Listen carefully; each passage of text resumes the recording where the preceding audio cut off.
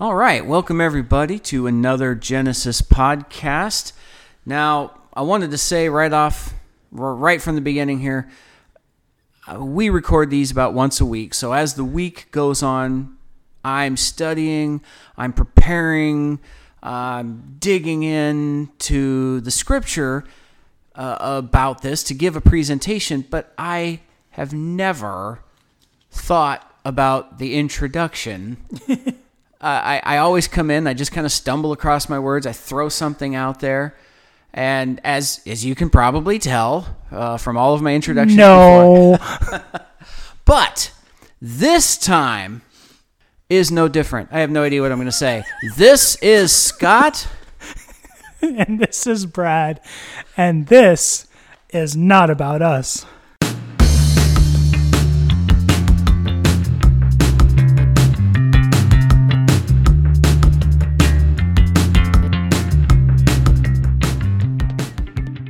All right. So, have no idea where I'm going still. So why don't we start off with something that's actually good and can actually accomplish something. Brad, why don't you start us off in prayer, please? Yahweh, first of all, let me thank you for laughter.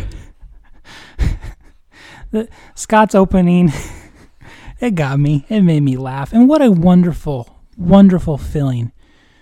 And what a wonderful way to start. Because, as we've talked about before, Scripture doesn't have to be serious. It can be passion and emotions and excitement and laughter and love and joy. Genesis is a prime example of all of that. There is laughter. There is humor. There is an awesomeness, an awe, a wonder, a childlike wonder. Because we were like babies, experiencing you and the creation for the first time. God, will you be here right now with us and help guide us to the truth that you would have us share with our listeners? Oh, yes, God. As always, anything that we say that may not be correct or right, let it die a quick death, and let only the truth, and maybe some laughter and passion and excitement, let that come, because that's who you are. We give you glory, honor, praise, and we thank you for being here with us today. Amen. Amen. Thank you for that. And I want to say, as I get into this, we're still in Genesis. I believe this is the 12th podcast. Is that right, on Genesis? Yep, that's right. All right. So this was another really cool one for me because I've said this before. About 2 years ago, I started to a personal Bible study. I was starting from Genesis and going through and just kind of with each verse, with each section, just kind of pouring out my thoughts and what jumped out at me and how it touched my heart. And this next section here, again, I was going over my old notes. I had about one line, one small sentence each for these next few verses. And so I thought, I'm not going to get much out of this. And as I'm going into it this time, it just kept exploding. New things kept coming out, which was just a really cool experience for me. So I'm hoping you guys have that experience too as we go on here. So we ended last time with Genesis 2:21 through 22. And Yahweh Elohim caused a deep sleep to fall upon the man, and he slept. And he took one of his ribs and closed up the place with flesh instead thereof. And the rib which Yahweh Elohim had taken from the man made he a woman and brought her unto the man. So, Eve, as she will be known, right now just the female side of Adam, it has been created.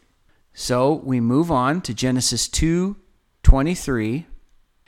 And the man said, This is now bone of my bones, flesh of my flesh. She shall be called woman, because she was taken out of man. Now, there's a really cool thing here that's going on that I never caught before growing up because I wasn't looking into the Hebraic roots or any of that kind of thing. But first of all, before I get into that, I have to set a few, not ground rules. That's the first thing that came to my mind. I have to set the stage. Let's do that. Man. There's a few different words in Hebrew that can all mean man. We've already gone over one of them, Adam. Adam means man. There's another, Enosh. It means mortal, and hence, because of that, also means man. But the word used here, where it says, she shall be called woman because she was taken out of man, is the word ish. And it is Strong's Concordance number 376, ish. Now, Enosh is Strong's Concordance number 582. And I mention it here. It is not in use yet, but it might be connected. This is why I want to mention it. Ish is either a contraction of 582, Enosh, or it has possibly been taken from an unused root meaning to be extant. And for those of you who don't know what extant means, it means to still be existing or to not be destroyed. So there is some confusion over where ish comes from. And now I'm going to skip ahead real quick. I'm going to get back to man, but woman. The word for woman is Strong's Concordance number 802, Isha. And the definition is, it is either the feminine of Ish or Enosh. So they're not sure about that one either. So these words are kind of connected, and that's why I wanted to set that up right here real quick. But now let me get back to Ish. Strong's Concordance number 376, Ish, which is the word used here because she was taken out of man. It means man, either as an individual person, or it can mean mankind, humanity. It can mean male. It can also be the pronoun he, or husband, if you think about the male side of the relationship. But this word can also mean great. It can mean mighty man. It can mean of high degree. It can mean worthy. And I was fascinated by this because in Genesis 2:23 and 24 are the very first times this word is used. Every time before this, it uses Adam to mean man. And after Genesis 2:24, it goes on. It goes back to Adam for a while. And Adam, for those of you who don't remember, it means man, but it also means of a low degree, a common sort. And as we mentioned in a previous podcast, it can mean hypocrite. So in these two verses are the first time Ish is used to mean man. And the connotation here is, this is a great man. This is a mighty man. This is a man of high degree who is worthy. And I wondered why. Why the change here? Why did we switch from Adam to Ish? I'm going to get into that a little bit. It primarily in Genesis 2:24. We're going to come back to this. But right now I wanted to kind of introduce that concept that Ish is a different type of usage of the word man. Now that and Adam and Enosh can all be translated man correctly into English. They all do mean that, but there's a slightly different meaning to each one of them that you just don't catch in English. Because in fact, in this Genesis 2:23, and the man said, this is now bone of my bones, flesh of my flesh. She shall be called woman because she was taken out of man. So Brad, you're reading that in the English version years ago, today, whatever. You're thinking the man said she shall be taken out of man. Sounds pretty obvious what it means, right? It's talking about the man. Right. Adam, whoever he is. You're thinking, like I was, It's the same word, right? Yeah, exactly. There would be no reason to think otherwise at this point. Yeah. So I'm thinking, why? What's different? If they're both translated the same way, what is actually different here? Now, first of all, I want to say Ish is used 6 times from Genesis 1 through Genesis 18. In Genesis 1 through 18. From Genesis 19 on, Ish is used exclusively for the rest of the book of Genesis. And in fact, it's not until we get to Exodus 8 that we get back to the usage of Adam. And even then, Ish is used mostly for the rest of the Old Testament. We focus on Adam early on. We have this little bit right here where Ish, and then Ish gets used towards the end of the book as it goes on. That's something to consider too, but I'm going to kind of leave that on the back burner. Well, let's come back to this. Ish, the word picture. Aleph, Yod, and Shin. Now, the picture I came up with, and I thought, and again, okay, this is difficult because I'm coming up with little pieces. I'm going to connect them all at the end. So this, to me, I came up with the gentle arm destroys. What does that have to do with anything? All right, let me move on. The picture for woman, which again, the definition for woman was pretty much just woman. That was pretty much it. There was a little more to it, but what I want to get to is the word picture, and that is the gentle destroyer is revealed. And so I want to connect those two, man and woman, Ish and Isha. And you know what? No, I'm not going to connect those yet. I'm going to move on. There's a Max Lucado quote. God loves you just the way you are, but he refuses to leave you that way. He wants you to be just like Jesus. What we have here, and we've seen it before, we've talked about it in Genesis, is Adam, the singular being, was the entirety of the Godhead. God takes the feminine side within Adam and he separates it to create the feminine side of Adam. We have the male side of Adam, we have the feminine side of Adam. We have the Ish and we have the Isha. And what do we have? On the male side, the gentle arm destroys. On the female side, the Holy Spirit side of Adam, the gentle destroyer, is revealed. And what I saw was that God destroys the sin, the destruction. He loves you just the way you are, but he refuses to leave you that way. God is not death and destruction and raining fiery abuse on innocent people.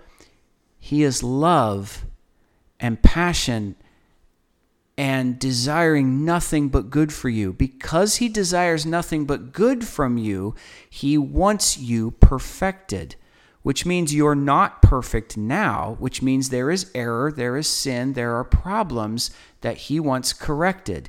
He wants to destroy the deception, the sin, the evil that is attacking you, but he is gentle. He is not seeking to destroy you. He's seeking to destroy it. The gentle arm destroys. And in the woman, we have the physical manifestation, the picture of spiritual truth of the Holy Spirit. The gentle destroyer is revealed. In woman, we see the gentle arm, the nurturing mother, the caring woman, the feminine side that says, I'm going to protect you, I'm going to raise you, and I'm going to raise you right. We're not going to let that happen. We're going to push you towards righteousness. I'm going to feed you, clothe you, protect you, and I'm not going to let you get in trouble. Because that's love. Yes. Love doesn't let you go down a path without down a path of wrong, of destruction, of death. It's not going to let you go down that path without doing whatever it can to stop that from happening. Mm-hmm. I've mentioned it before that that's the gospel message. We got to get it out there. Yes. We can't have people going down the wrong path. And the reason that we're doing that is because we love them. Yes. Jesus, when he came, he said, I came to offend. He was not hiding it. He came basically to say, look, I am the truth. And you are in disagreement with the truth, so I'm going to tell you where you're wrong. Why? Because I love you, and I want you to come back to truth. Jesus knew if he said, you're okay, go ahead, do whatever you want, you would die. And because he loved you so much, he said, I'm not willing to let that happen. So Which is father's love. Yes. You know, you see your child about ready to do something that you know is going to hurt them, and they don't understand. Even if it means you have to slap their hand from touching fire or whatever it may be, you might have to shock them or scare them or do whatever. But the reason you're doing it is because you love them and you don't want to see them hurt. Exactly.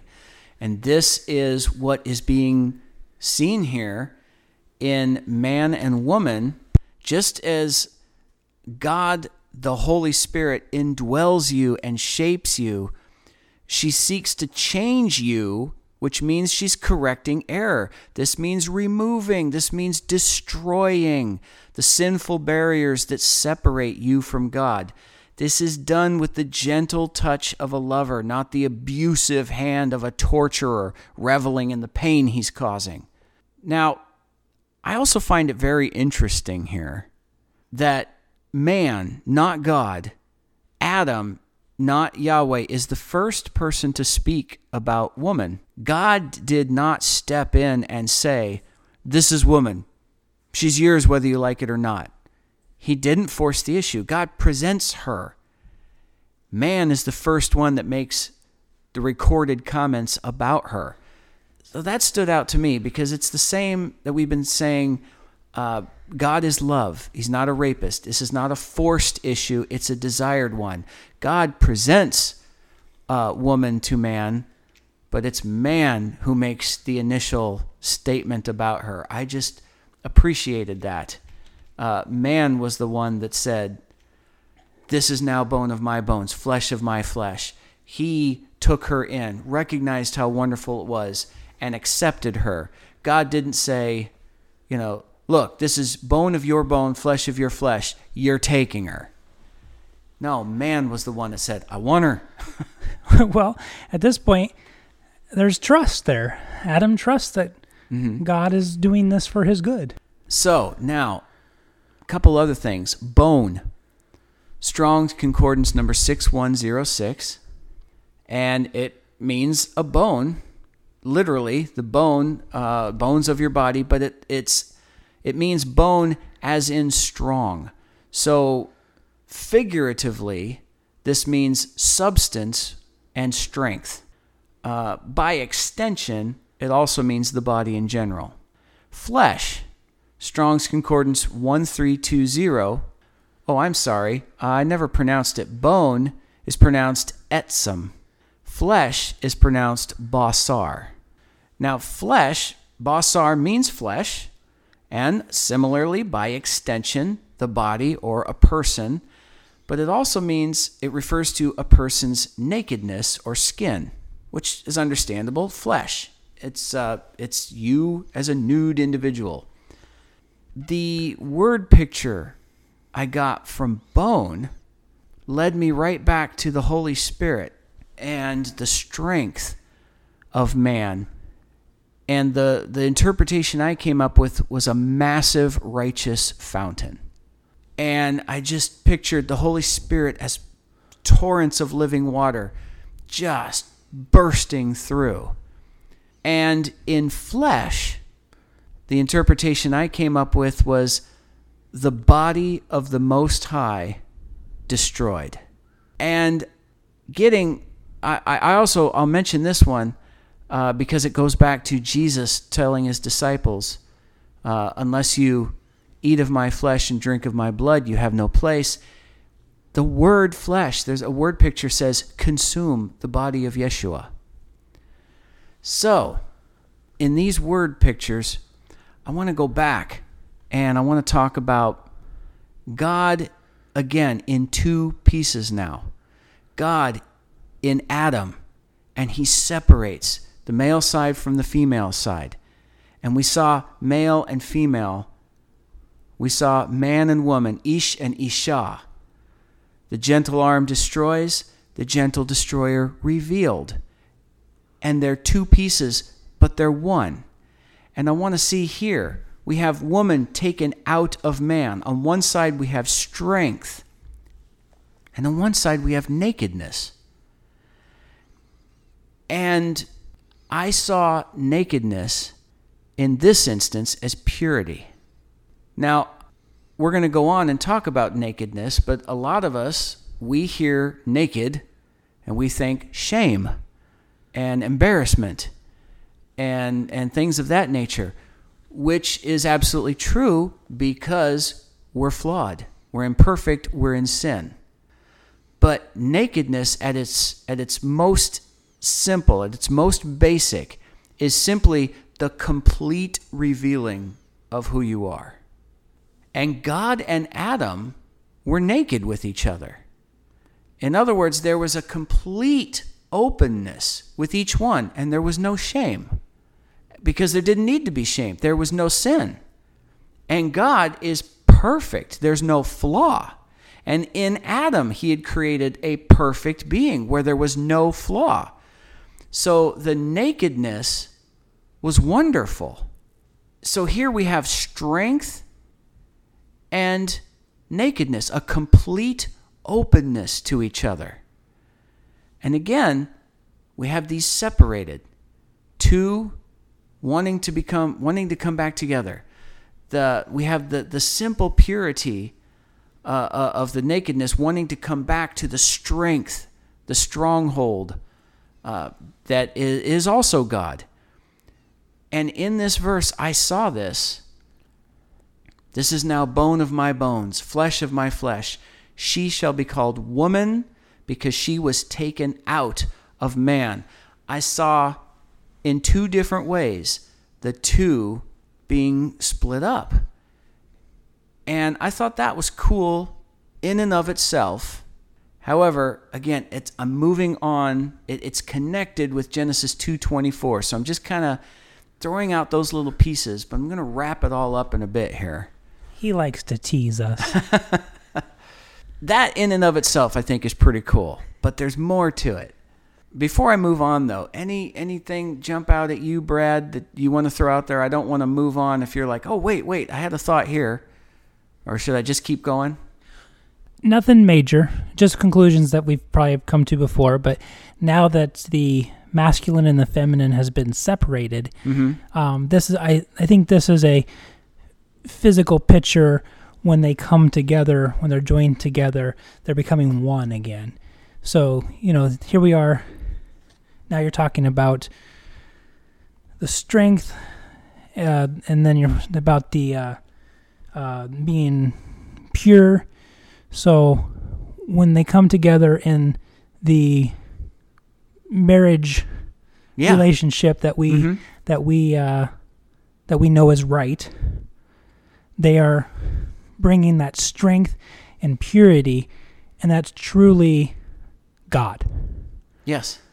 That is a physical picture that we can see, and we can experience God in that way, which I'm saying sex, but when it's done properly, when it's done right, in the marriage situation, that's God, and that's the way he wanted it. That in and of itself is a picture that we were intended to see. That physical picture is not a horrible thing. It was a wonderful thing created by God, given to Adam and Eve, and given to all of us. It has, like everything else, been perverted, been corrupted by sin, and we have problems when we take it out of what God intended for it to be. But yes, that's exactly it. the nakedness right here. Guys, I'm speaking to you. Women, I honestly don't know if you have the same feeling, but on that marriage night, when you're together alone and you're consummating the marriage, that nakedness is a wonderful thing. And I'm not going to a vile, disgusting place by saying that. It is a wonderful thing. It is intended for us to see. Men, it's intended for us to be a physical example of a spiritual truth.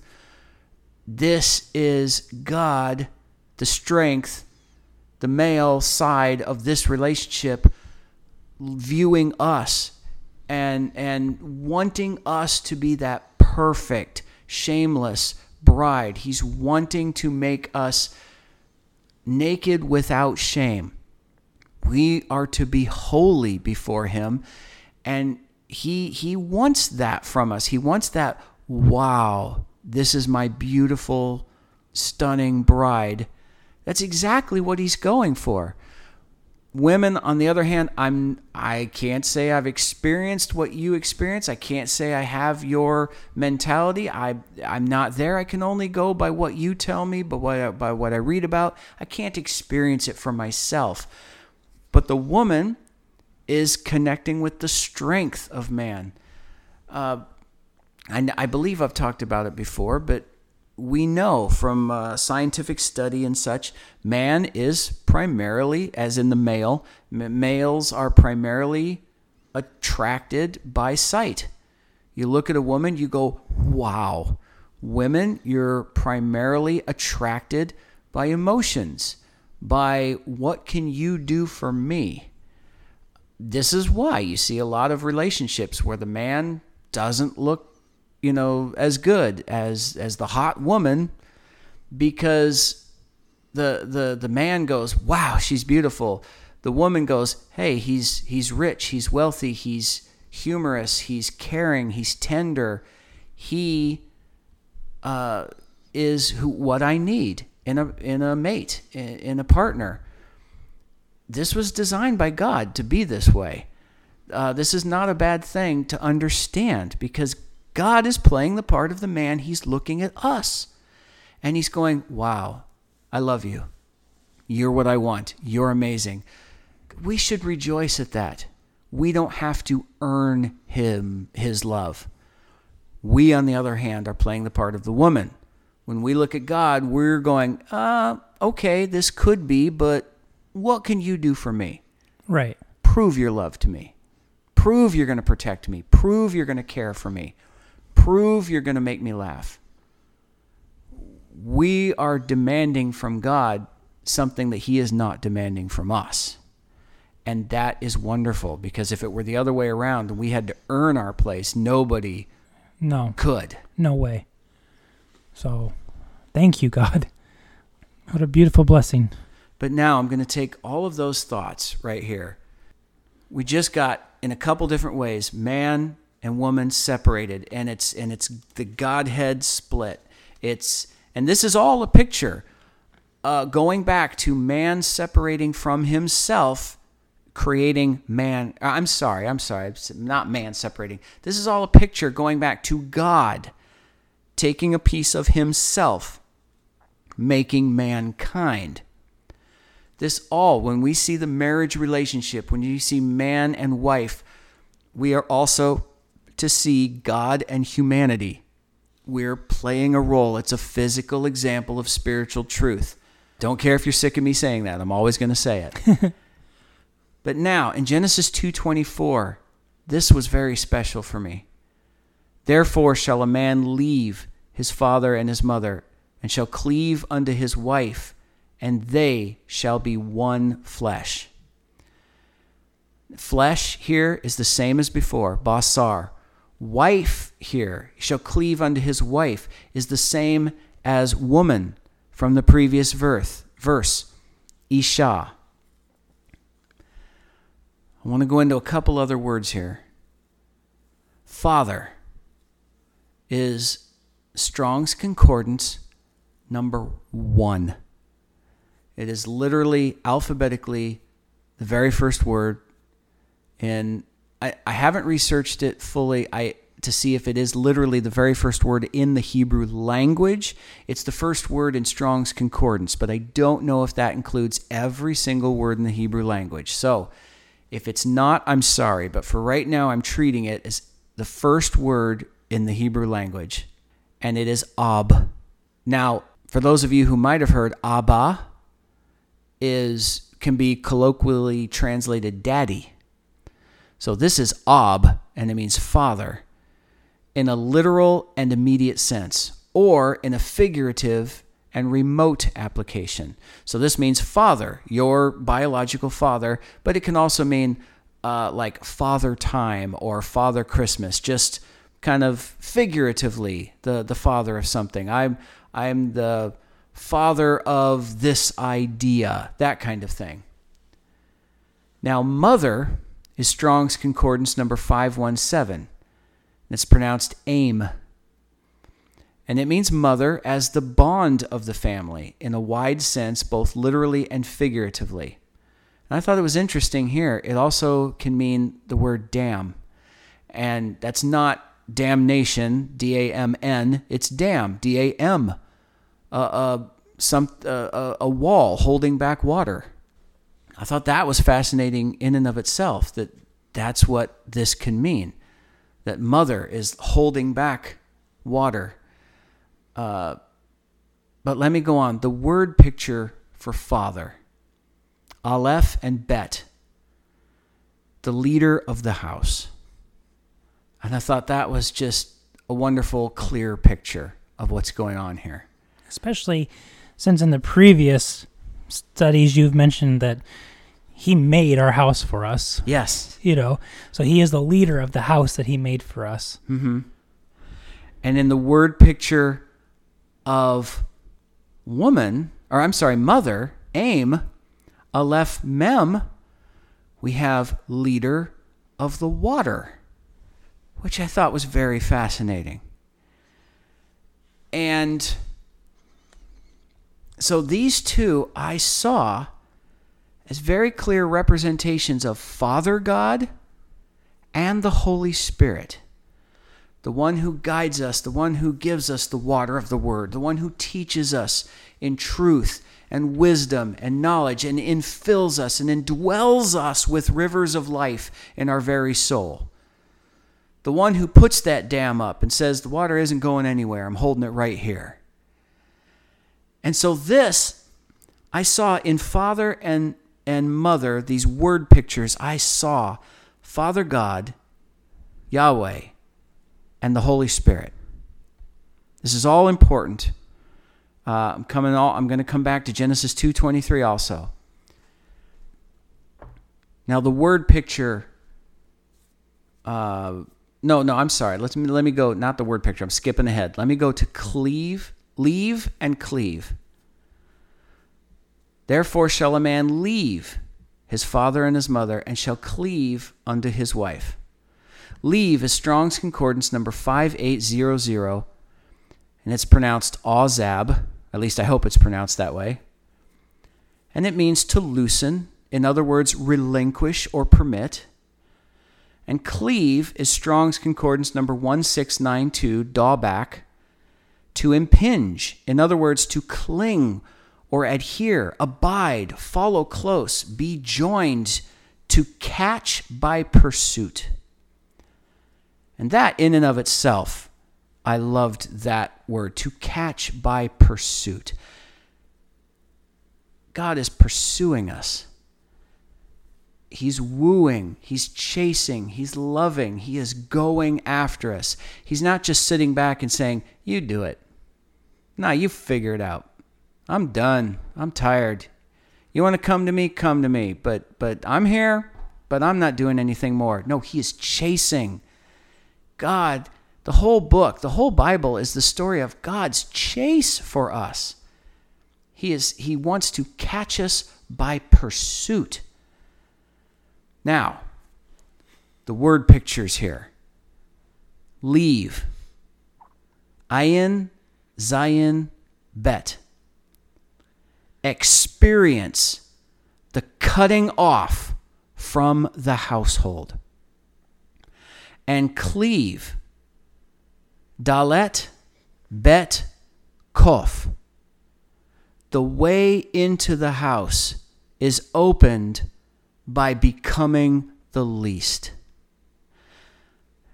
And I got to tell you, this made me cry. When it just hit me. I'm going to go back. Ish is used twice here for man. She shall be called woman because she was taken out of man. Ish. Therefore shall a man, Ish, leave his father and his mother and shall cleave unto his wife, and they shall be one flesh. The word for Ish means worthy, means great and mighty man. This is not talking about Adam. It's talking about Jesus.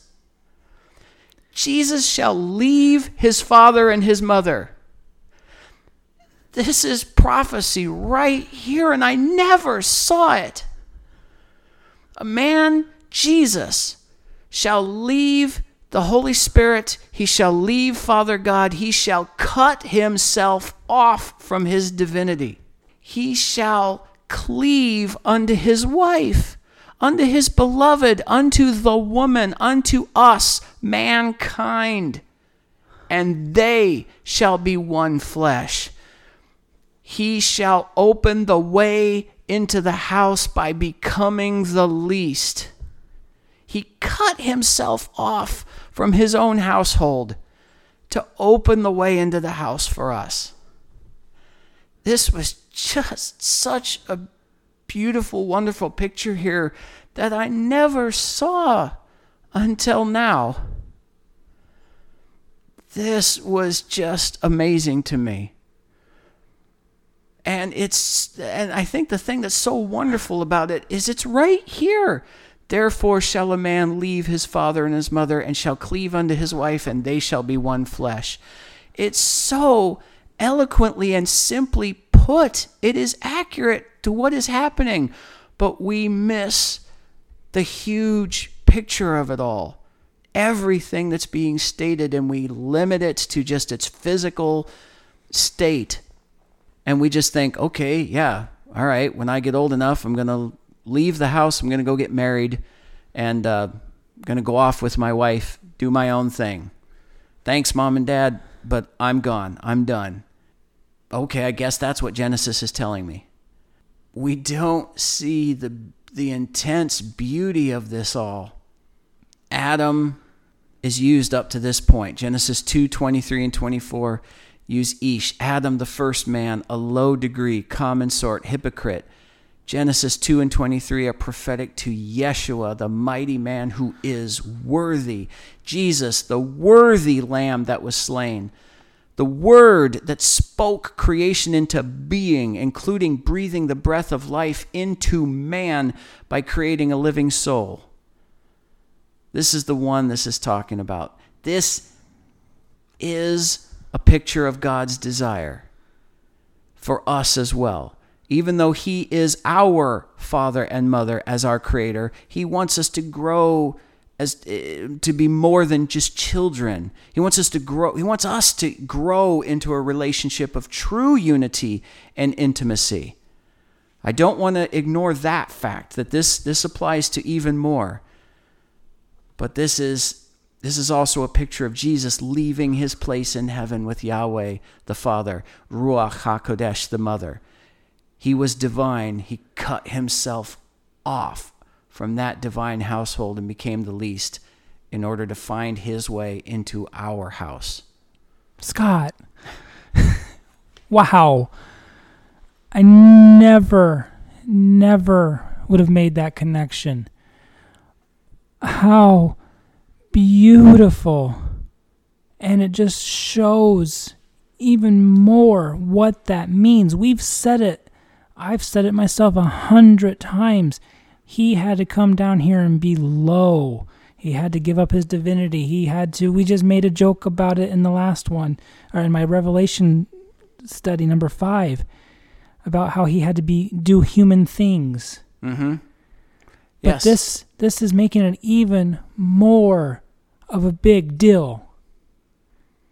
I mean, I had to get my mind on the idea that he was perfect God and had to come down to be imperfect like us. He was still perfect, but you know what I mean. He had to come down to be, he needed food, he needed substance, he needed to do bodily functions, he needed to do all of these things.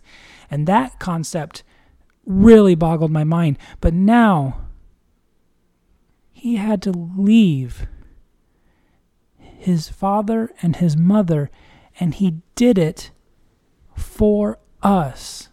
I know he did this for us, but he did this for us, and he clinged to us. Yeah. He clings to us.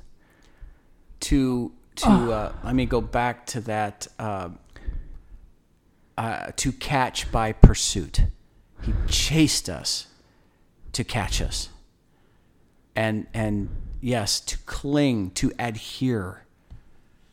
Wow. I'm fumbling now. This is a new thought, new things coming into my head. So right now, all I can say is, bless you, Jesus. Thank you. Thank you. I mean, think about that. He left his father, the God of the universe, his father, because he loved us. And you said it before, you're like, he became imperfect. No, wait, he was perfect. You were exactly right on both. Jesus was always perfect in that he was sinless. He was always morally, spiritually perfect, but he made himself imperfect in the sense that he cast off his divinity. He was trapped inside of time now. He no longer had access by willing design. He no longer had access to all of his divinity. He had to eat. He had to sleep. He had to poop. He had to do all of these things which he didn't have to do before as God. And so he made himself imperfect in that sense. So yes, it's not incorrect to say that Jesus was imperfect in the idea that he willingly cut himself off from his divinity to be one of us. And I guess what I'm loving about this is he clung to us, but he also didn't lose faith or belief in his Father. Yes. He still, he encouraged us to give honor to his Father. Mm-hmm. It was all part of the plan. He knew going in. He had faith in the plan before he came to earth. He had faith in God and belief in God while he was here. He gave honor to his father and his mother. I know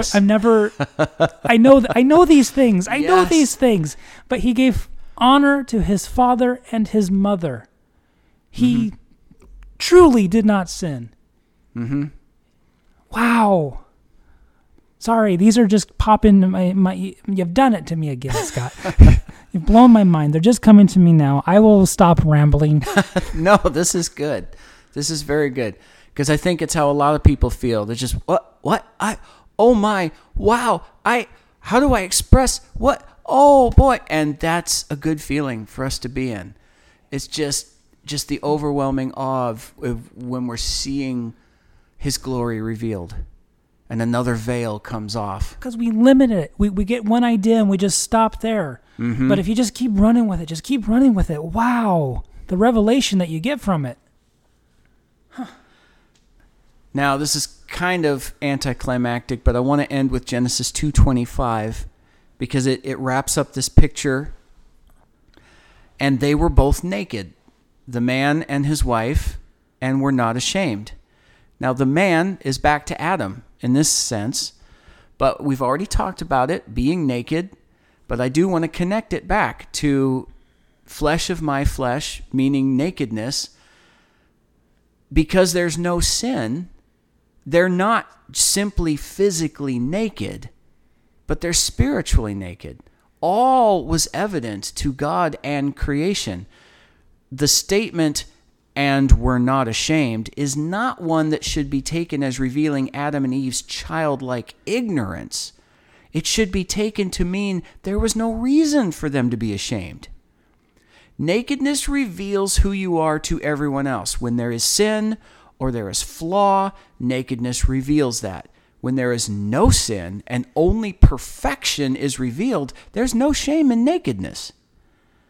Naked is Strong's Concordance number 6174, and it means it's pronounced alrom.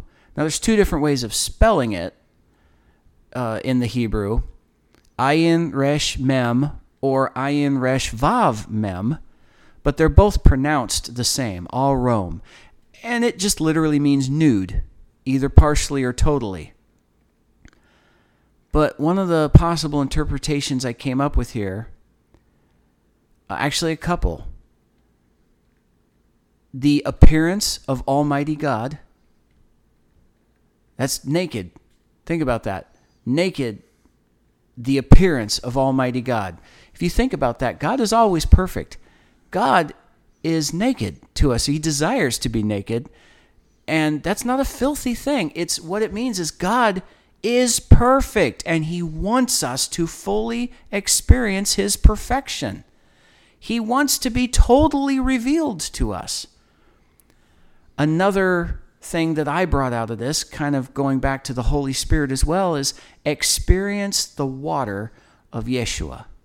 And when you add vav to, those are both ayin resh mem. When you add vav to it, you can say it's experience the joining together with Almighty God.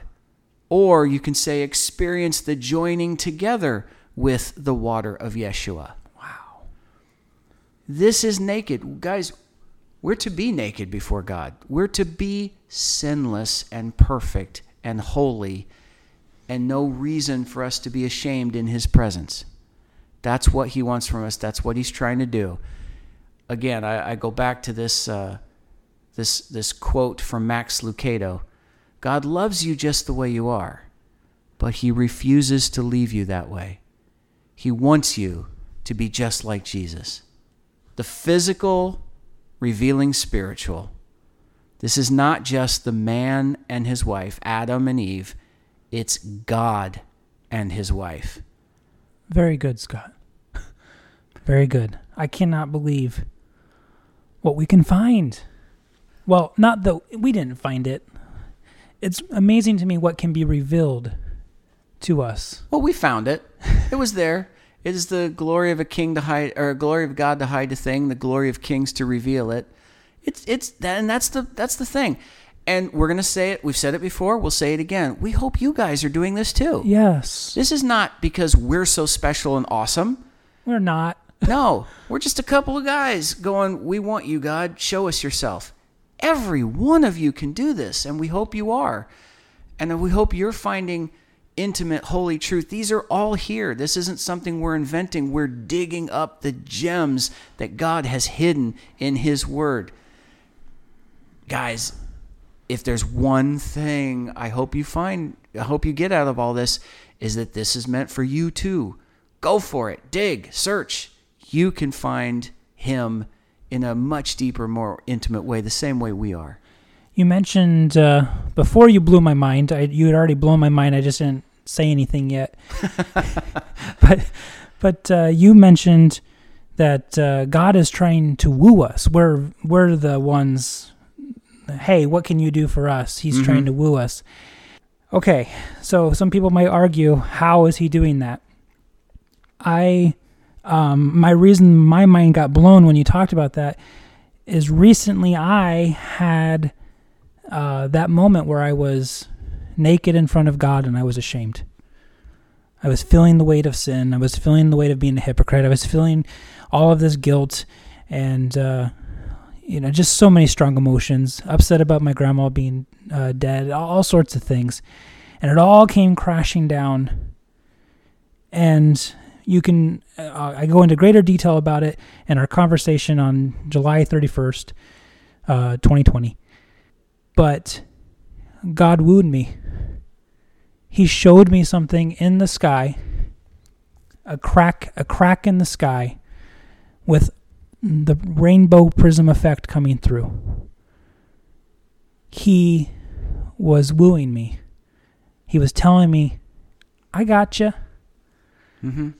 Now, is he wooing me? Yes, he is. The reason that I know that is because I am in a relationship with God. So if you want God to woo you too, it has to start there. You need to chase. Mm-hmm. You need to let him know. Hey, tell him I'm testing you. I want to know what you got for me. Yeah. But chase after that relationship. And you might find that he's wooing you too.